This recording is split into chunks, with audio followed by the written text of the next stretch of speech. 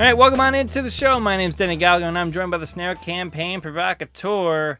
And he's back. He's better than ever. It's Benny Horowitz. What's up, dude? Chilling. I was trying to make an NBA reference there, but yeah, you know. Oh, I see. You should give me a bubble reference or something. Oh, a bubble?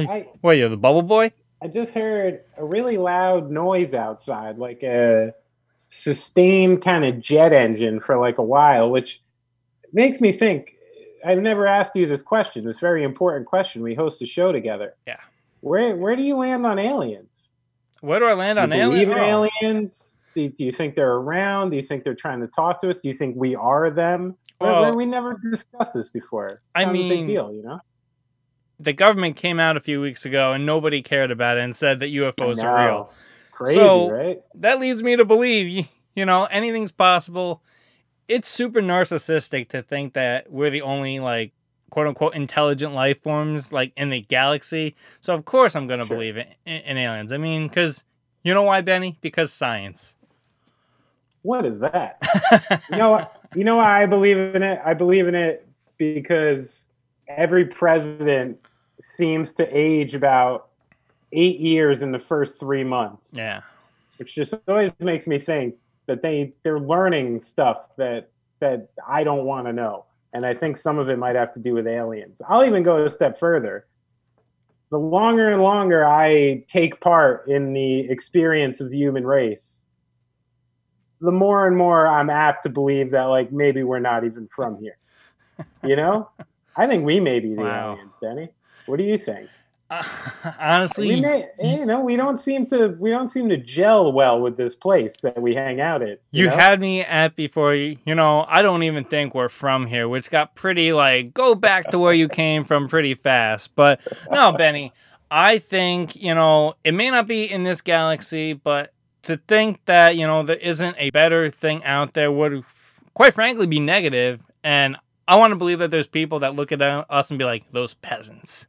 Yeah. Oh no. And not more just than that, I think rich people. I think someone's playing some version of Xbox 1280, and we're just like Sims, basically. Like someone's just playing around right now, and at some point they're gonna be like, I'm bored of this game, and they're just gonna delete it. I actually used to have that problem. I really like those sim games like Farmville and things like that, and I was really sick of playing that game, but I couldn't delete it off my phone because in my head, I was like, all these animals are going to die. I was like, I feel super bad. I don't want to kill this village I've taken so much time to create. It felt too real. So I don't know, man. Maybe my instinct means something. I think that may be the most coherent point you've made the entire time we've been doing this podcast. That Farmville is somehow tied to UFOs and aliens. I love it. We are Farmville. That's it. This is George Orwell going on. Well, George Orwell was never in a rock band, but Benny Horowitz is and was. Let's get into this day music history. This is a big day. So The Clash is a very important band to me for a lot of different reasons. And this day in 1984 was when Mick Jones, lead guitarist and primary songwriter for The Clash, was fired by Joe Strummer and Paul Simoneau. I knew that they had kind of a messy ending to The Clash, but I didn't realize kind of how convoluted it became. So, they had one of those great runs. We've talked about this a lot on this show, how every band has that great run, almost like a team who can manage to three-peat is like a band who manages to put out 5 awesome records in a row. And The Clash did it between 77 and 82. They nailed it. They had the cohesive lineup, Topper Heedham on drums. But then in 82 is when it kind of started to crumble. Topper Heedham was doing too many drugs. The Clash had sort of a we don't care who drums policy. I've read in a couple articles, which I think is a mistake, especially because of how good and clever Topper Heedham was. I think he's actually a little undervalued in what he probably brought to those records. So they brought back their original drummer, Terry Chimes, who ended up quitting after 3 months because of how bad it had become between Joe Strummer and Mick Jones. Now, apparently Mick Jones had become very inconsistent late to practices. You couldn't rely on him anymore, and a bit, rock starry. And then, as a lot of people in the early '80s got caught up, he was obsessed with hip hop and synthesizer music, and pretty much was abandoning guitar rock and trying to bring his career into more of a synth, electric, oingo boingo kind of thing. And at the same time, Joe Strummer was looking for sort of a return to the roots of the Clash and a little faster. So there was a lot of, headbutting in that time. And then, to his discredit, I guess, Joe Strummer had also had apparently changed in the face of the kind of success he had, where, not only being the singer in a very famous band, but also at that time becoming sort of a iconic political icon who was in a lot of ways their music and what he was saying was leading and spearheading movements. And you had Bob Dylan backstage crying at his shows, and this really, and I think he was coming to terms with exactly who he was. And once they started firing people and bringing different people in, him and the manager, Bernie Rhodes, were running this thing like a ship of like military recruits, where they were super hardcore to the newer guys and a little godlike. And this is when he kind of started his military obsession and all that. And then in a part of this, I didn't realize. So I didn't know it had a name, right? But in the punk rock culture, there was a thing where if you really liked the band, you started spitting on them.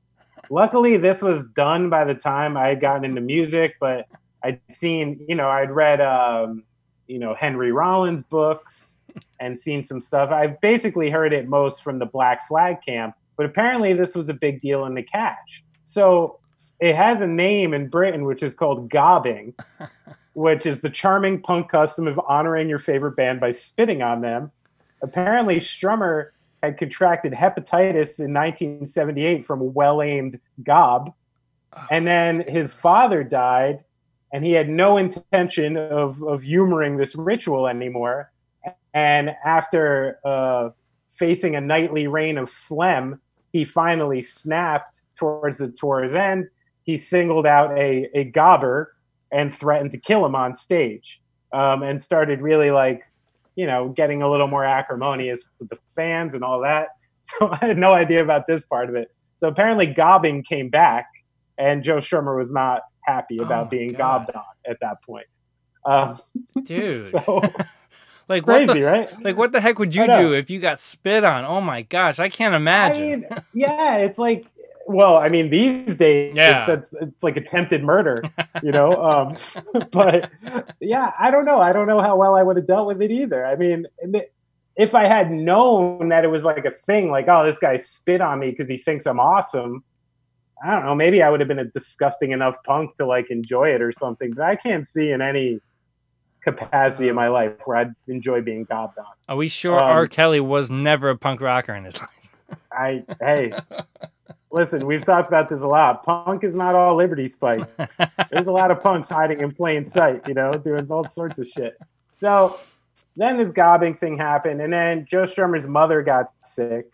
He was detached from the band for about 6 months, and the manager, Bernie Rhodes, who was part of the band from the ground up, and Joe Strummer had a lot of trust in and kind of gave him a lot of credit for turning him into what he was and the Clash or what he was, but he functionally owned the band at that point, and he took over production and writing duties for that last record called Cut the Crap, which sucks. Everybody knows it sucks. It's like the last Clash record that you don't pay attention to. And it kind of destroyed the Clash, and at the same time, Mick Jones had started Big Audio Dynamite, which was much better than that last Clash record, and it kind of all fizzled out from there. All the new members talked about some solid touring and some good stuff that happened between like 85 and 86, but this was the end of the Clash, and on this day in 84 marked the beginning of the end of the Clash when they took out Mick Jones. Wow. The only good part about this story is Joe Strummer's redemption story in the early 90s when he started Joe Strummer and the Mescaleros, who are a badass group, and he put out some good records again and seemed to find his musical peaks. Wow. So that was my this day, very important one to me, the Clash. I had known some of what this story was, but I didn't realize the lurid details, especially the The gobbing. gobbing, goodness Yeah. gracious. Again, I knew about this habit, but I didn't know it was like such a ritual custom, at that Oh, time. man. Like instead of clapping, it was like, all right, you're great. Ugh. Yeah, I can't imagine it. It's nothing worse. I'd Oh. rather be punched in the face. Than bit in the Exactly. The face. gobbing, I'm sure there was a lot of tobacco and other stuff happening. Oh, that's disgusting. Ugh, God Oh my knows. gosh. You're in England. There's warm beer. Probably would brush your teeth in days. I don't know. No good. No good. Oh man. All right, Benny. Well, mine is on this day in 1984. This woman had been at music for almost 25 years, and on this day in 1984, Tina Turner had her first solo #1 hit in the U.S. with "What's Love Got to Do with It." Got to do with it. Love it. Did you know this song, originally written for Cliff Richard, he rejected it, then went on to Donna Summer, and she sat with it for a while, never recorded it, before Tina Turner turned it into a #1 hit. So on this day, 1984, shout out to Tina Turner. The best. The best arms in the business, too. Oh, yeah. I remember when that movie came out, and everyone was like, Angela Bassett's too buff. Like, get the fuck Yeah, out it's of here. like- Tina Turner was... You ever seen those legs? Oh. Woo! My goodness. Hey, Benny, there's a brand new band I've been listening to. They just crossed my radar, and they're called Guardrail. They're Chicago's finest, and they're gearing up to release their new EP, Yikes, on September 25th on Open Your Ears Records. They've got a little bit of everything. They've got catchy melodies and witty hooks. Guardrail brings their own style of diet punk to your stereo. They're not quite Bad Religion, but they're not Sum 41 either. Here's a clip of their new single, Till We're Dead.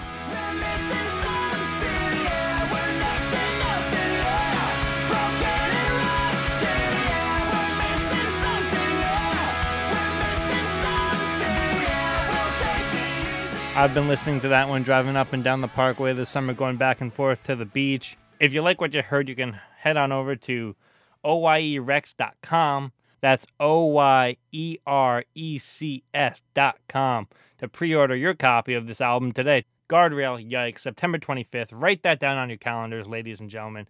Courtesy of the good folks at Open Your Ears Records. Pre-order today. All right, Benny, first topic today. Well, it's really been the topic for the past week. Protests across the social landscape, but nobody was at the front of this more than the NBA when my Milwaukee Bucks took a stand in their Game 5 game against the Orlando Magic 20 minutes before tip-off. George Hill, Sterling Brown really gathered the guys together and were like, we're not going to play this game. The events of Jacob Blake Jr. in Kenosha, Wisconsin, 40 miles south of Milwaukee, dominated the headlines for the whole week. Benny, what a week this was.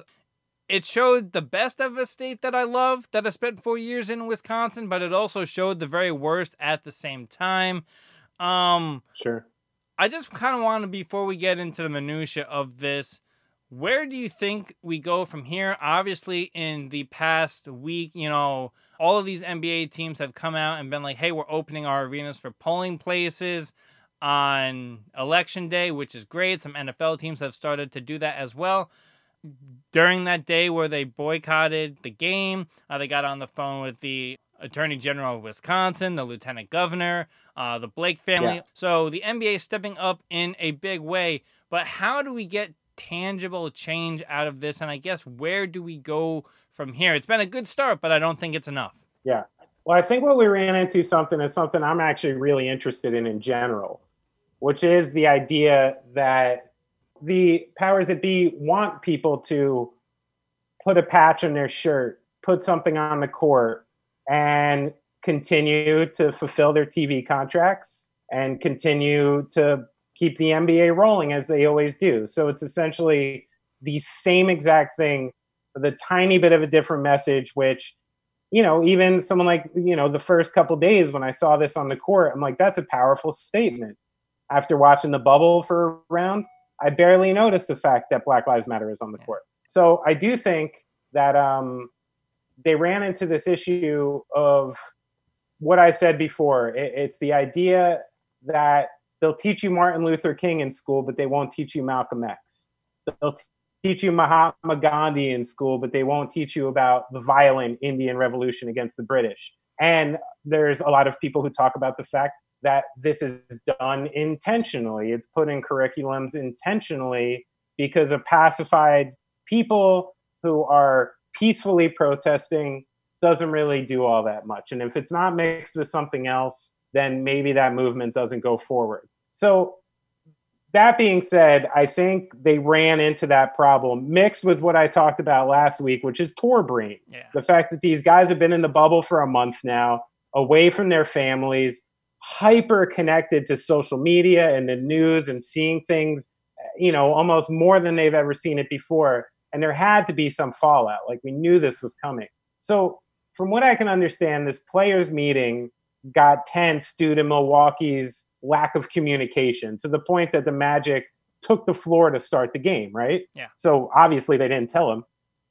To me, I like it, because that's the shakeup that I'm talking about. That's the unexpected, oh shit kind of thing, where out of nowhere, all these people are seeing a disruption in their flow, in their money. And even for someone like me, I was about to gear up to watch games that night. Mm-hmm. I'm on the right side of Black Lives Matter. I believe in it and I believe in the movement.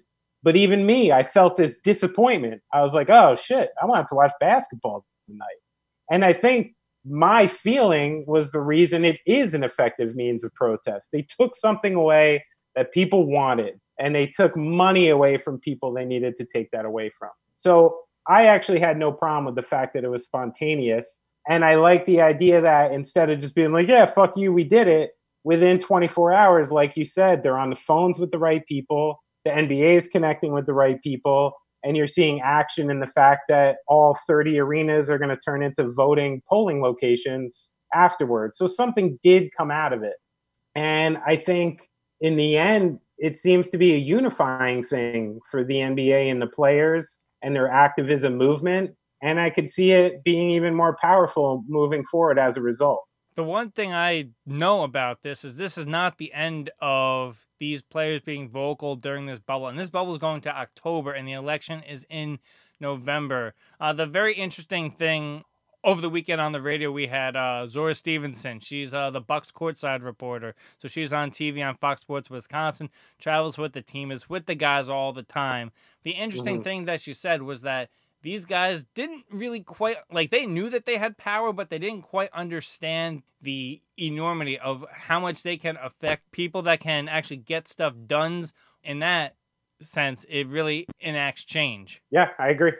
And I think it's going to be really exciting. I mean, not exciting because the context is so depressing, right. But I guess it's just nice to see a unified league and unified players. And even when they have a problem, the people on top seem to connect so well that they can figure it out. Yeah. Like, within a short amount of time, it seems like David Silver can get to Chris Paul, can get to LeBron James, can get to Michael Jordan, and things sort of actually move in that league, and you don't have these stalemates that you find in other leagues. I think it's a unique time in that league where you have the best player in the league being so vocal, maybe more vocal than any athlete ever, at this point. And connecting with a guy like Chris Paul, who's one of his closest friends, who's heading, basically the head players rep, with another player, former player, who's the only Black owner in the league, and David Silver, who seems to be as open as any commissioner in the past has been. So it does seem to be this unique blend of elements right now that make, substantial change happen. Here's the thing with this, okay?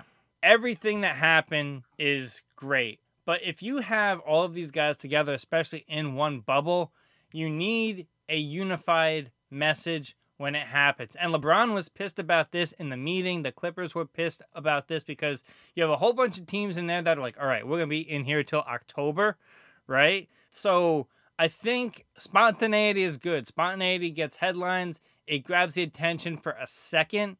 But in order for this to do what it needs to do, there needs to be way more unity than we saw last week. That's where it's just like, that's where I disagree this time. Because I of course I believe in a unified message, but I think if like at 6:15 that day the Bucks started getting on the phone and started calling around and trying to find some way to unify this message and get all 13 teams still in the bubble to get on the same page and all do the same thing, does anything happen? Does it happen as quickly? Does it happen as effectively? Like, this is kind of what I started this point with, which is like, this is the equivalent to street violence for the NBA. You know, it's like, all right, we're fucking sick of it. And I love the fact that a guy like George Hill seems to be you have some interesting things going on that team. You know, your best player and leader is a foreign-born player. The one who seems to be the most vocal about the protest movement is George Hill, who owns like 1,000-acre ranch like down in San Antonio and owns all these, like, that guy's American as fuck. And then Sterling Brown, who was the victim of police violence just a couple years ago and won that case in an obvious case of police brutality towards him. So Milwaukee and then being so close to Kenosha, I think the people in that team were about to take the court and about to use their platform like LeBron James would have told them to do. And they were like, nah, fuck this. We can't. I feel too guilty. I can't do this right now. And honestly, I respect it. And I think the spontaneity of it is what made it so effective in the long run.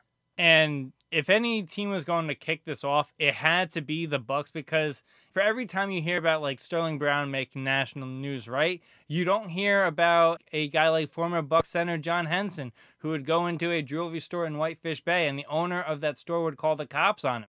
There is a deep problem in Wisconsin that goes back 100, 200 years. So to see that the Bucks are stepping up. And the other thing, there was a lot of talk when Herb Cole sold the Bucks that they were going to move. They didn't have owners that were invested in the community. This was as big a day for Lasry, Edens, Diamond as they could have hoped. Yeah. It's one thing to put your money in. It is a whole other thing to call up the phone, call up people like Bill Clinton, Barack Obama, people that you helped get elected, and be like, hey, now you owe me one. Well, that was all the serious talk we had for today. Let's get to our dollar slice take. Benny, what's on your mind? So this is a quick one because it's silly. But I don't know if you know this. So some drummers, right, you know, you have a few options if you want to hear yourself on stage. You either put these giant speakers behind you and blast it behind you, which is bad for your ears. You got to do this. You can use inner ear monitors. But some drummers use a thing called the thumper, which is literally a buzzer that buzzes your butt when you hit the kick drum. So you actually feel the kick drum, and that's how you're able to feel it. Okay. Now I was thinking they should order a portable buzzer for like kids in school and stuff for when your butt is falling asleep. Just like a little pad that you can sit under here, and if you need a little jolt while you're in class, give a little buzz, a little butt buzz to get you going. So I'm talking about taking the drum thumper and giving it to the people, giving it to pedestrians. Benny, I gotta know what this feels like. Does it feel? I mean, like I got family that listen to this podcast, but I just need to know from your technical perspective, how does it feel? Well, the idea is this, right? So on a really big stage, you would have subs, you know, like bass speakers built into the stage, right? Like literally into the stage. So on these giant rooms, you could have like a kick that literally like reverberates. So the idea is that you're sitting on top of a sub. It would be like if you were, you know, blasting 90s hip hop out of the back of a shitty Civic with one of those giant thumping speakers in the trunk. You know, those kids who get a giant speaker but don't bother getting mids and highs. Yeah. And then their car just shakes down the road. It'd be like sitting on the hood of that car. Yeah.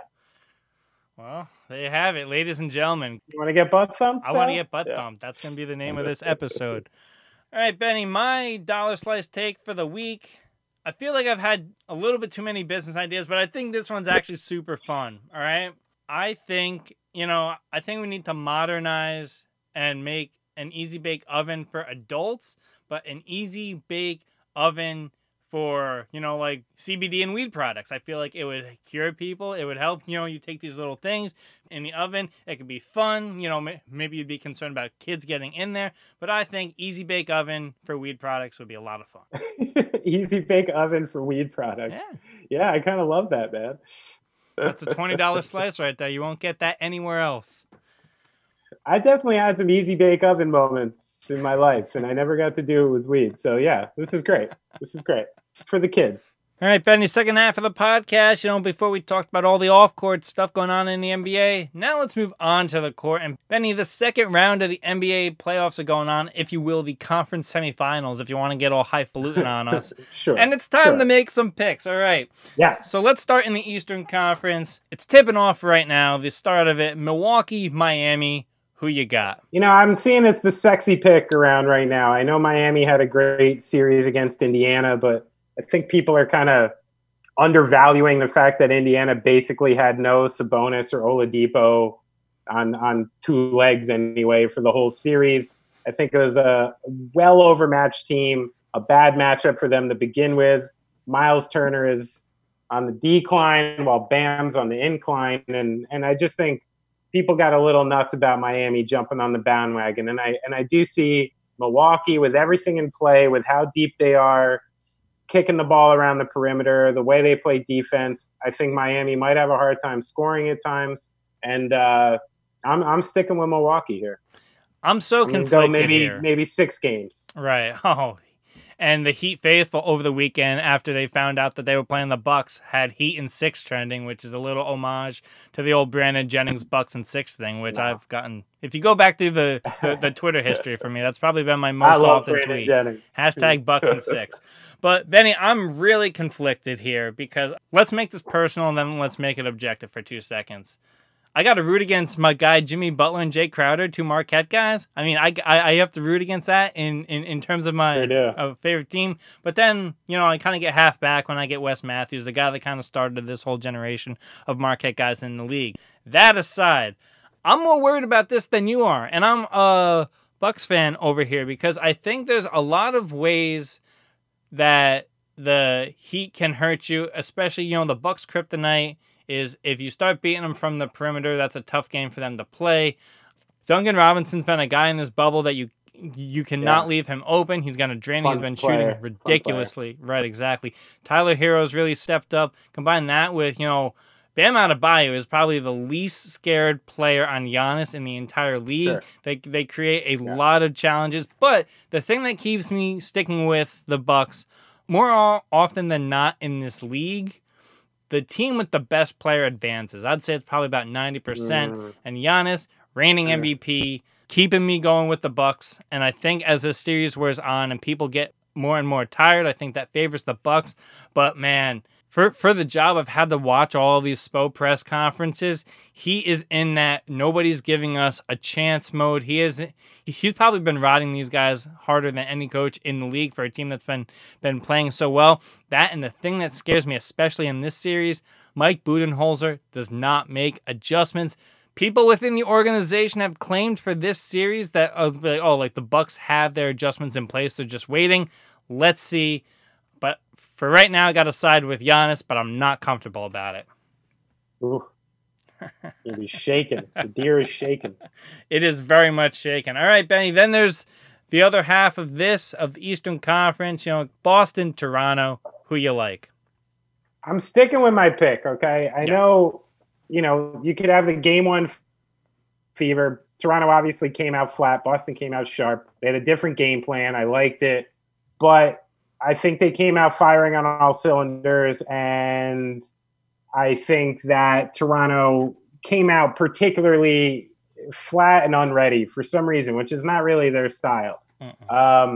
And I still think that the front court of Boston is going to give them a lot of problems. I think once you figure out a way to slow the game down a little bit and you can really focus more on the inside with Siakam getting to the rim and Ibaka and protecting the rim. And you essentially take away offensively any front court offense from Boston in general. I like the way Daniel Theis is playing when he pulls out, but I could see him getting in a lot of foul trouble with the guys they have in the court. Actually, I can see him fighting Serge Ibaka at some point in this series. That's another side bet if you want to make one. I'm pretty sure Daniel Theis and Serge Ibaka are going to fight at some point in this series. I would not take that bet because I'm pretty sure I'd lose money. And then, I think that, as good as Marcus Smart is, once you get Kyle Lowry and Van Vliet going, Kemba Walker, as great as he is on offense and as hard as he tries on defense, Lowry and Van Vliet are both like really physical guards, and I think they can really bring it to him. So I'm still taking Toronto. I think it's going to be a heavy series, though, that's going to go all the way to the end. I got to go with the Celtics here. From just judging by game one, Kyle Lowry's ankle still doesn't look good. I mean, between Van Vliet and Lowry, Lowry went for 17 points in 35 minutes. Van Vliet went for 11. That's a good stat line if you're a guy coming in off the bench, if you're like a Danny Green on like the Lakers. But if you're going to try to propel this team back to the NBA Finals, you're going to need way more from those guys. I mean, Pascal had a similar game, 13 points in 34 minutes. Those three guys need to step up, play at the all-star to MVP level that we know that they're capable of. And then, then you got a guy like OG, right? Who many people consider to be like the difference maker. If he plays up to a certain level, this team can go as far as they want.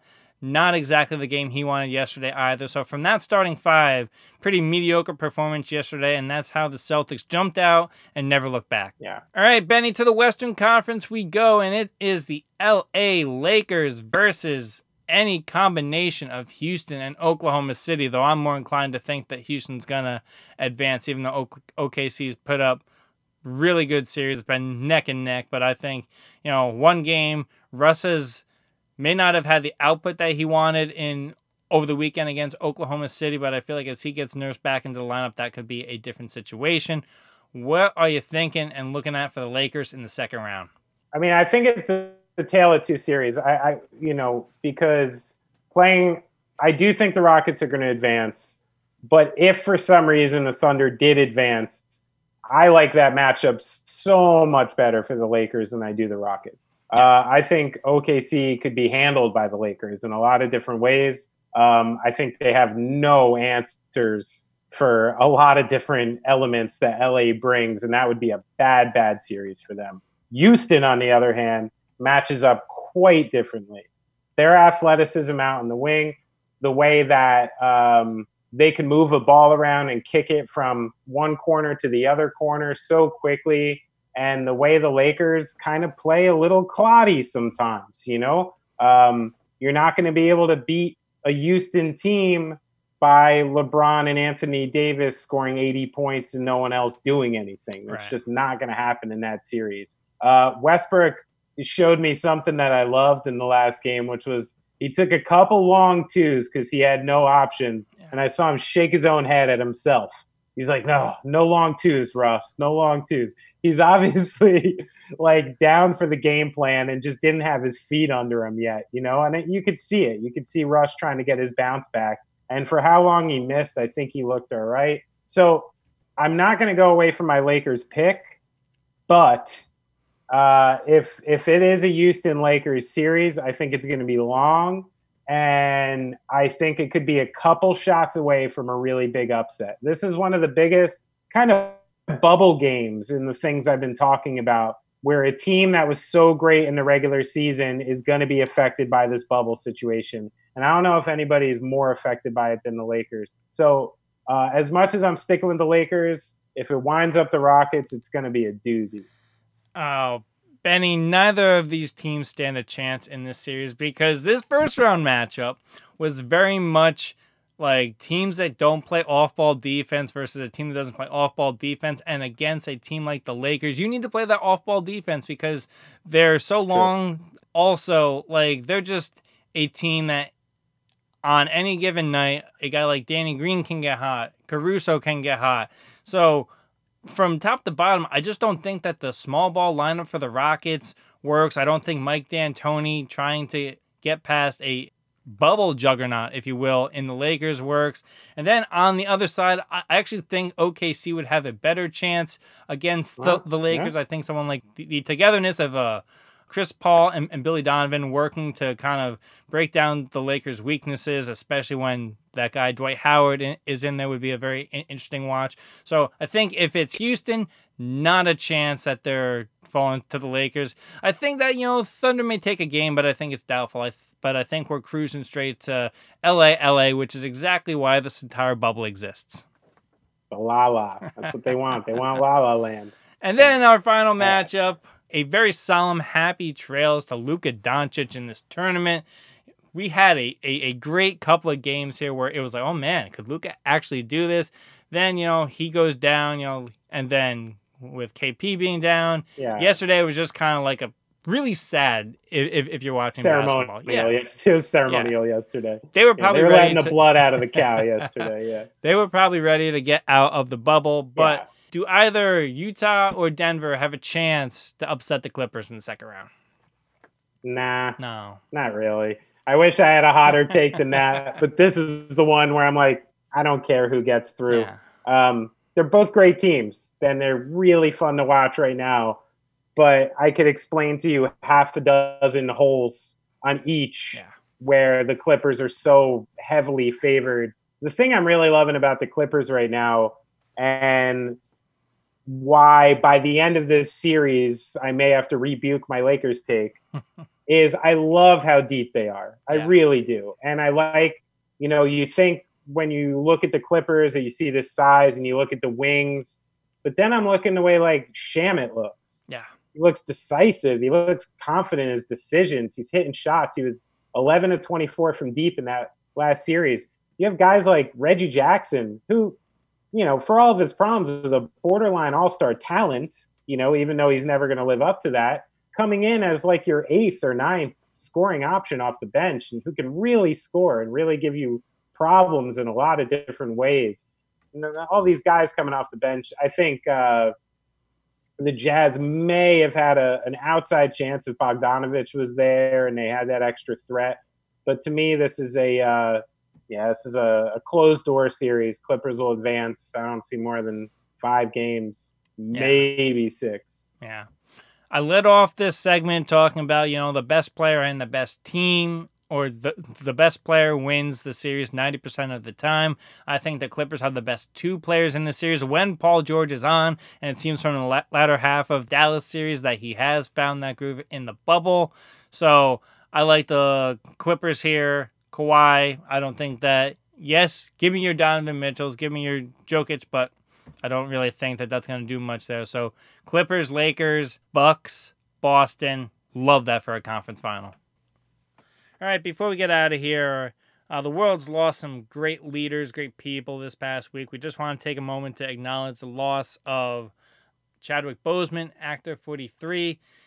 Chadwick Boseman was a guy who I thought was prepared to enter his Robert Redford portion of the career, where like you go from those like action superhero movies to like the more emotional roles. Sexy leading man, drama, sure. And I mean, like Redford had Butch Cassidy, like Redford had The Natural, stuff like that. Nobody, I think, in modern cinema was doing more to kind of impersonate people. I mean, like you watch Get On Up. Chadwick Boseman is James Brown. You watched you watch 42. He is Jackie Robinson. So, and then he just took it to a whole other level with Black Panther. The new Spike Lee movie he did was good. So, way too soon. I feel like we had a whole lot more left from him. Yeah. Obviously, it's such a bummer. And there's some stuff that I really like. The sad thing is he obviously grinded. There's so much that's sad about this, but starting in 2004 is when Chadwick Boseman started getting some parts, and they were these like single one-off parts in Law and Order, Third Watch, CSI, ER, Cold Case, and then a couple series that didn't take, and then he lands 1942 and nails that Jackie Robinson character, and then plays Vontae Mack in Draft Day, which is a movie that I love, by the way. And he was like the perfect Vontae Mack. He was basically playing himself. It was like the nice Southern guy, you know? Yeah.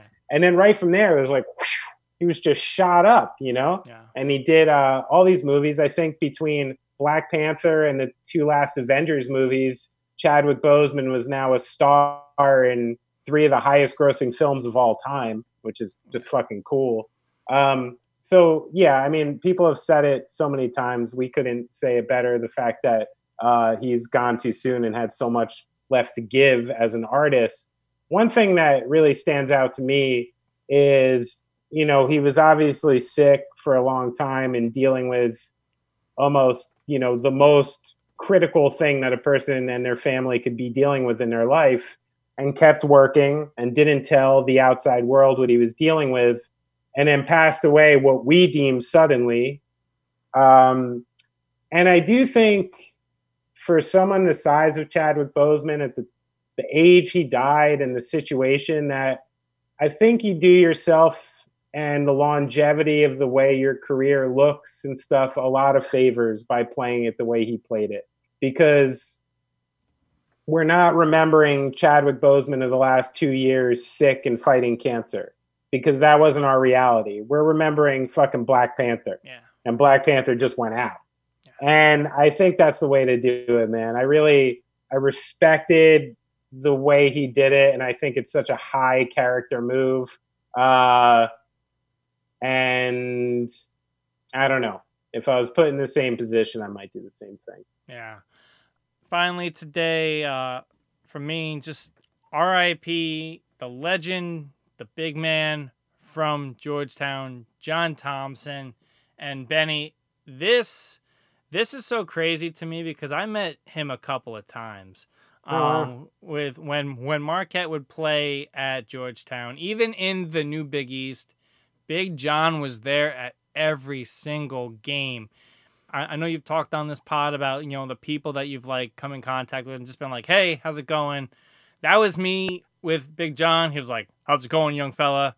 I'm just like, good, and just kept it moving because he was so fucking scary. I mean, yeah, like, he's bigger than life. Exactly. Right? Even as an older gentleman, he would stand in the tunnel, and he was just a giant of the sport in stature, in size, and what he did.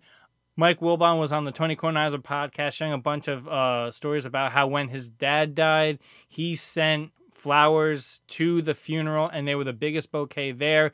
Really took a caring. Now, he was a tough son of a bitch. If you were in the media, he would not call you back in like normal hours. He was a noted insomniac. He would call writers for the interview at 2-3 in the morning, kind of like, you know, cool. Yeah, awesome guy. Kind of how that's usually when you get text answers for me. Right? Yeah, exactly. You are the John Thompson of drummers over here. No, but it was just, I would take that. Yeah. I would take that. But what he did in the community, reclaiming Georgetown, and really as a super educated black male leading a all-white university at the time that he did, making Georgetown cool. Allen Iverson attributed him with saving his life. Just, you can't say enough good things about what he meant for not just sports, but for the entire social structure of this country. Yeah, someone made a great point earlier, which was, if you had told me in the late 80s, early 90s, when I, by virtue, was a giant Georgetown fan, by the way. Remember, college basketball isn't a thing around here. Yeah. You know, unless you happen to grow up in like Piscataway or something. Yeah. You don't care about Rutgers as a kid. It was never good. And my brother and my dad were massive Knicks fans. And I kind of turned into a Georgetown fan because of the Patrick Ewing thing. They were in the Big East. I could watch them play all the time. And so I just like Georgetown. And if you told me in the 80s and early 90s, I forget who made this point, maybe Zach Lowe, but if you were like, oh, Georgetown's an HBC, I would have believed it because I had no idea what the university was about. I just consistently saw a black basketball team, basically. Yeah. You know, and if you told me they were an HBC then, I would have believed you, which I think is a real testament to the program he was running.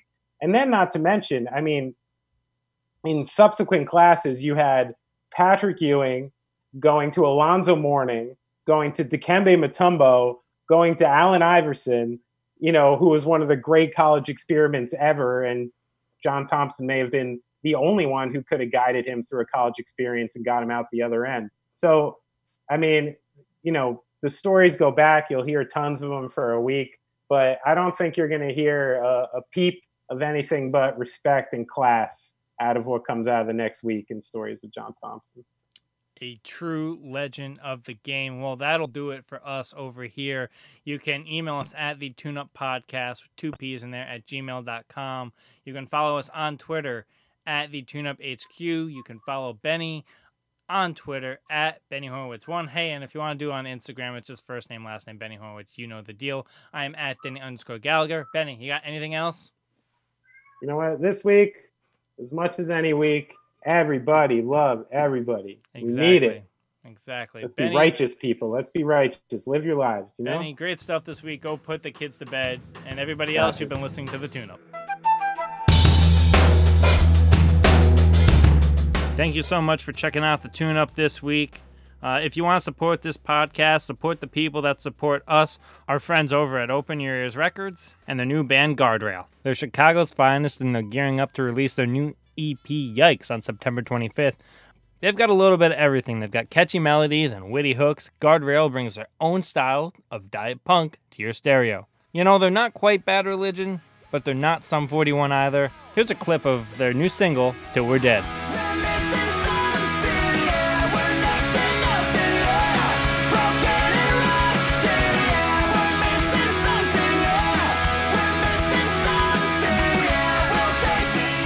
I've been listening to that one driving up and down the parkway this summer, going back and forth to the beach. If you like what you heard, you can head on over to OYERecs.com. That's OYERECS.com. Guardrail, Yikes, September 25th. Write that down on your calendars, ladies and gentlemen. Courtesy of the good folks at Open Your Ears Records. Pre-order today.